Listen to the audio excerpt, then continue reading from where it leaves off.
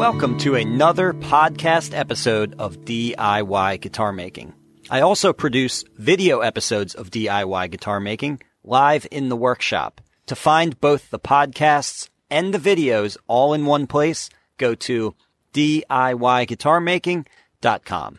You can even subscribe to the email list there to receive new episodes, both the videos and the podcasts, directly in your inbox as they come out. Again, that's DIYguitarmaking.com. And with that, let's get to the show.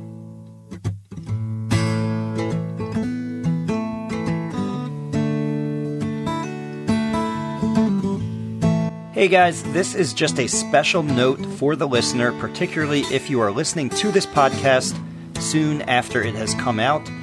I am adding the old Q&A episodes that are normally on my DIY Guitar Making YouTube channel. I am adding those to the library of the podcast, starting from the earliest Q&A until I work my way up to the current day, in which case then as new Q&As come out, they will be loaded to both the podcast and the YouTube channel and my website. So anyway, all of this is just to say, if you're listening to this soon after it came out, some of the sort of promotional things that I mentioned about the online courses and the workshops and things like that might be out of date. If you want current information on that, just go to my website, ericschaferguitars.com. And I'm going to answer your questions first. So let's do that. All right. So the first question is actually a comment, and it's a correction, which I'm very grateful for, on something I said in the last video. Keith Short says, "Hey Eric, I'm a ukulele builder, and my personal experience is that cheap ukuleles generally have friction pegs with a 1-to-1 ratio, no gears at all. 4-to-1 planetary ukulele tuners I have used are much nicer and quite stable. Gotoh planetary 4-to-1 tuners are usually found on higher-end ukuleles, as a set of 4 tuners cost a lot more than an inexpensive ukulele," right? "I have used both 18-to-1 open gear and 4-to-1 planetary tuners. Both work fine and are stable. The planetaries are easier to install. I would not want to use 1-to-1 friction pegs as they slip and are tricky to tune. Love your stuff and appreciate you sharing your craft." Well, I appreciate you, Keith, sharing that comment there, because I did make that mistake. I was comparing the tuners, the 40-to-1 tuners that I have on this guitar. These are Steinberger gearless tuners, to cheap ukulele tuners, which I said were 4-to-1 planetary tuners. And actually, that's not true. 4-to-1 would be a very low tuning ratio for a guitar, but actually in the ukulele world, he's right. That's actually a decent tuner on the ukulele. The cheap tuners that I was referring to, and what I was thinking of as I was saying it, was exactly what he was saying, the 1-to-1 friction pegs. That means as you turn the knob, the post turns with it by the same amount. So extremely imprecise. Anyway, that's what I meant to say in the last episode. Thank you, Keith. Let's jump to the next one. What else we got here? Dave Wilson says, "Really good demo and always like your candid style. And yeah, I got the inverted reflection bit." Okay, great. Okay, I tried to explain something in the last video and I didn't think I did a very good job, but he got it. Side question. "I've been finishing using your True Oil method with good success." That's the course that I sell. Finishing with True Oil, a method for acoustic guitar. Method with good success. "But that guitar looks like it has a matte finish. Is that True Oil?" Okay, he's asking about this guitar. That was in the last video. This is naked. There's nothing on it right now. It just looks a little shiny because of the grit it's sanded down to, which actually we're going to sand it a little shinier before we start with finishing. So you know this is not a matte finish. This is no finish for now. Okay. Okay, Thomas Tommy says, "Great video. Thanks for sharing. Why did you place the tuners like that on your headstock? How does it help or hurt the guitar? It is a beautiful guitar. Do you teach people to build or work? Well, let me take these one at a time because he's asking multiple questions. Why did you place tuners like that? So he's referring to not the type of tuners, which I talked about in the last video, but the orientation of tuners. All this does is it runs the tuners, the pull of the strings, straight in a line like Paul Reed Smith. If you look at their headstock, they have a design that also gets that straight pull across. The reason that they're staggered and they look almost like they're in a random configuration is simply that was the way to get them straight in a line, get the string pull straight in a line with this very skinny headstock shape, which was really just an aesthetic thing, making the headstock like that. I thought it would look cool to have the tuners kind of staggered like that and to have the headstock be super skinny, just to do something different. But the straight pull is a functional thing. The straight pull, at least in theory, should put more of your energy budget from that string will be put into the down pressure going into the nut and the saddle if you don't waste part of your energy budget pulling to the side, if that makes sense. So if you imagine like a normal Martin paddle headstock where all the tuners are off to the side and the string rides up to the nut and then it takes a hard turn to the side to meet the tuners. You then have two vectors that the force from the string is following. It's going down and across, whereas with the straight pull like this, it's only pulling straight down, right? I'm not a physics professor or anything, but that's how I've always understood it. It could amount to nothing. This could be one of those things that sounds good when you talk about it, but really kind of amounts to nothing. I would imagine a lot of things like that. Maybe the difference is negligible, but I like the look of it and it makes sense to me, so I do it. Other people do it for that reason, not the weird staggered thing, but the straight pull. Other people do that and they say the same thing. So that's why it's to get the straight pull so that there's one force vector going down against the nut instead of wasting some of that energy budget pulling out against the sides. Going on with his question comment here. Do you teach people to build or work on guitars? Yes, I do. I teach a hands-on workshop here in Burnville, Pennsylvania. It's a 9-day class. The next class is starting in March, but that class is already completely booked out.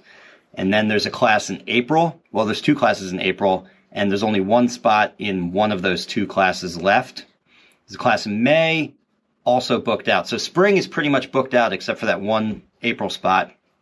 And then I'm doing 3 classes in the fall. So if you go to ericschaferguitars.com, you can see the schedule of dates there. There's spring classes and fall classes. And that's how I'm going to be doing things going forward, is always having a spring session of classes and a fall session of classes. So I won't be doing classes in the summer or the winter.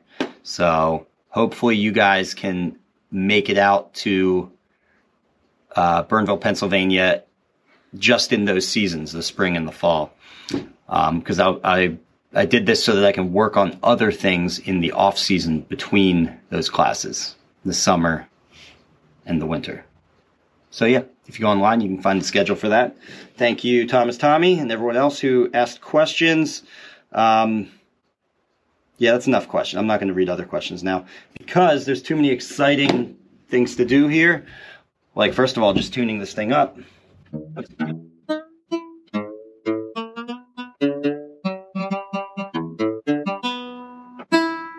Yeah, love the precision of these tuners. It's just awesome.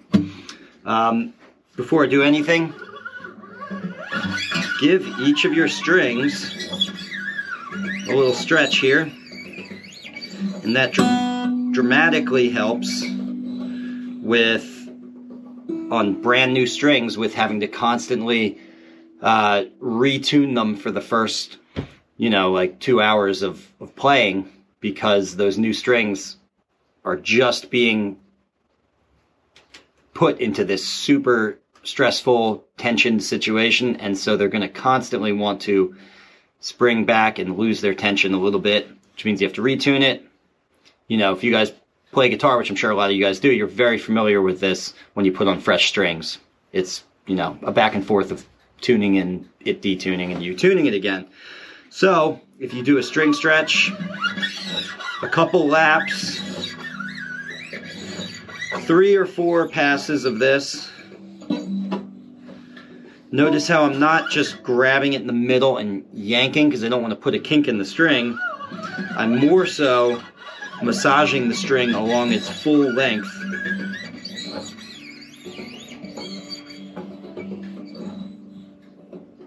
Okay, and then we retune it because it should have dropped down a little bit.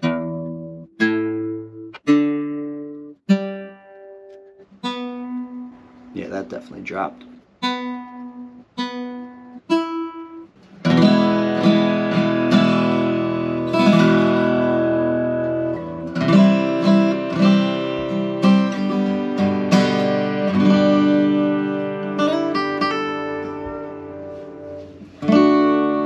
Try it without the pick.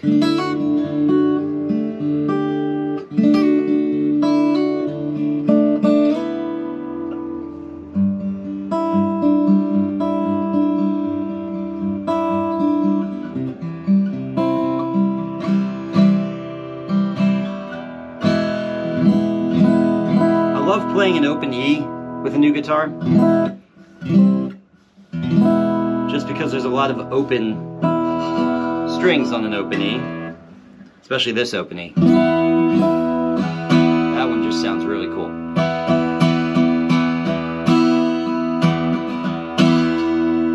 So your open strings are always going to sound fuller. They just, at the very least, they just sound different than your fretted strings, right? So if I play fretted G as opposed to the open G string, that sounds different. If I play the open E, and then I play a fretted E.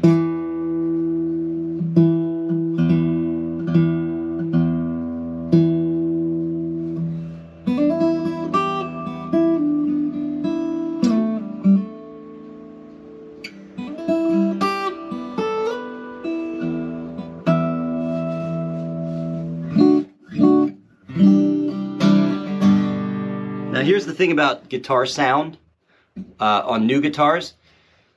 I don't put much stock. I don't think about what the guitar is going to sound like. I'm actually less excited to hear the guitar than I am to play it when it's first built like it is right now, because the sound will mature so much in even a short amount of time, in just a week, as it gets held in this tension position and everything. If you think about it, you have built this box here and it wants to resist. It's being pulled on, and in a sense it's resisting that.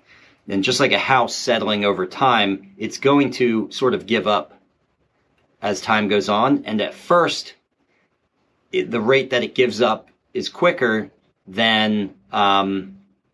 So you'll see a change, a pretty dramatic change in just the coming weeks right after you build your guitar.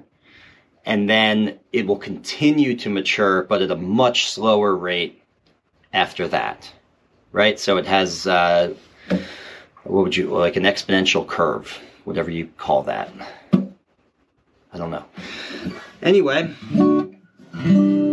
so when I first string up a guitar, I'm more interested in feeling it and playing it than I am in actually listening to it.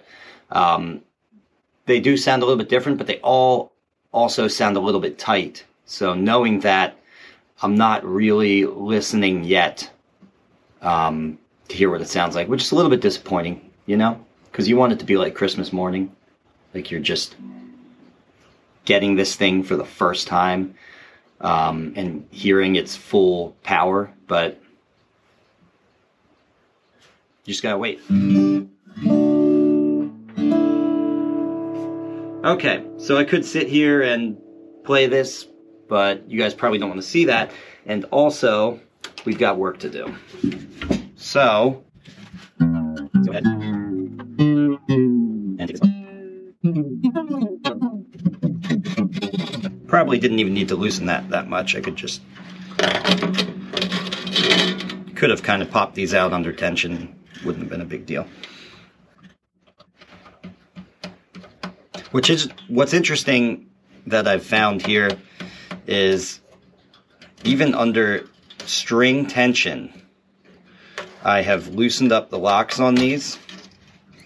And maybe surprising to some of you, not so surprising to others who have dealt with these kind of mechanisms before, but you can unlock these and they don't just pop off like you would imagine they would.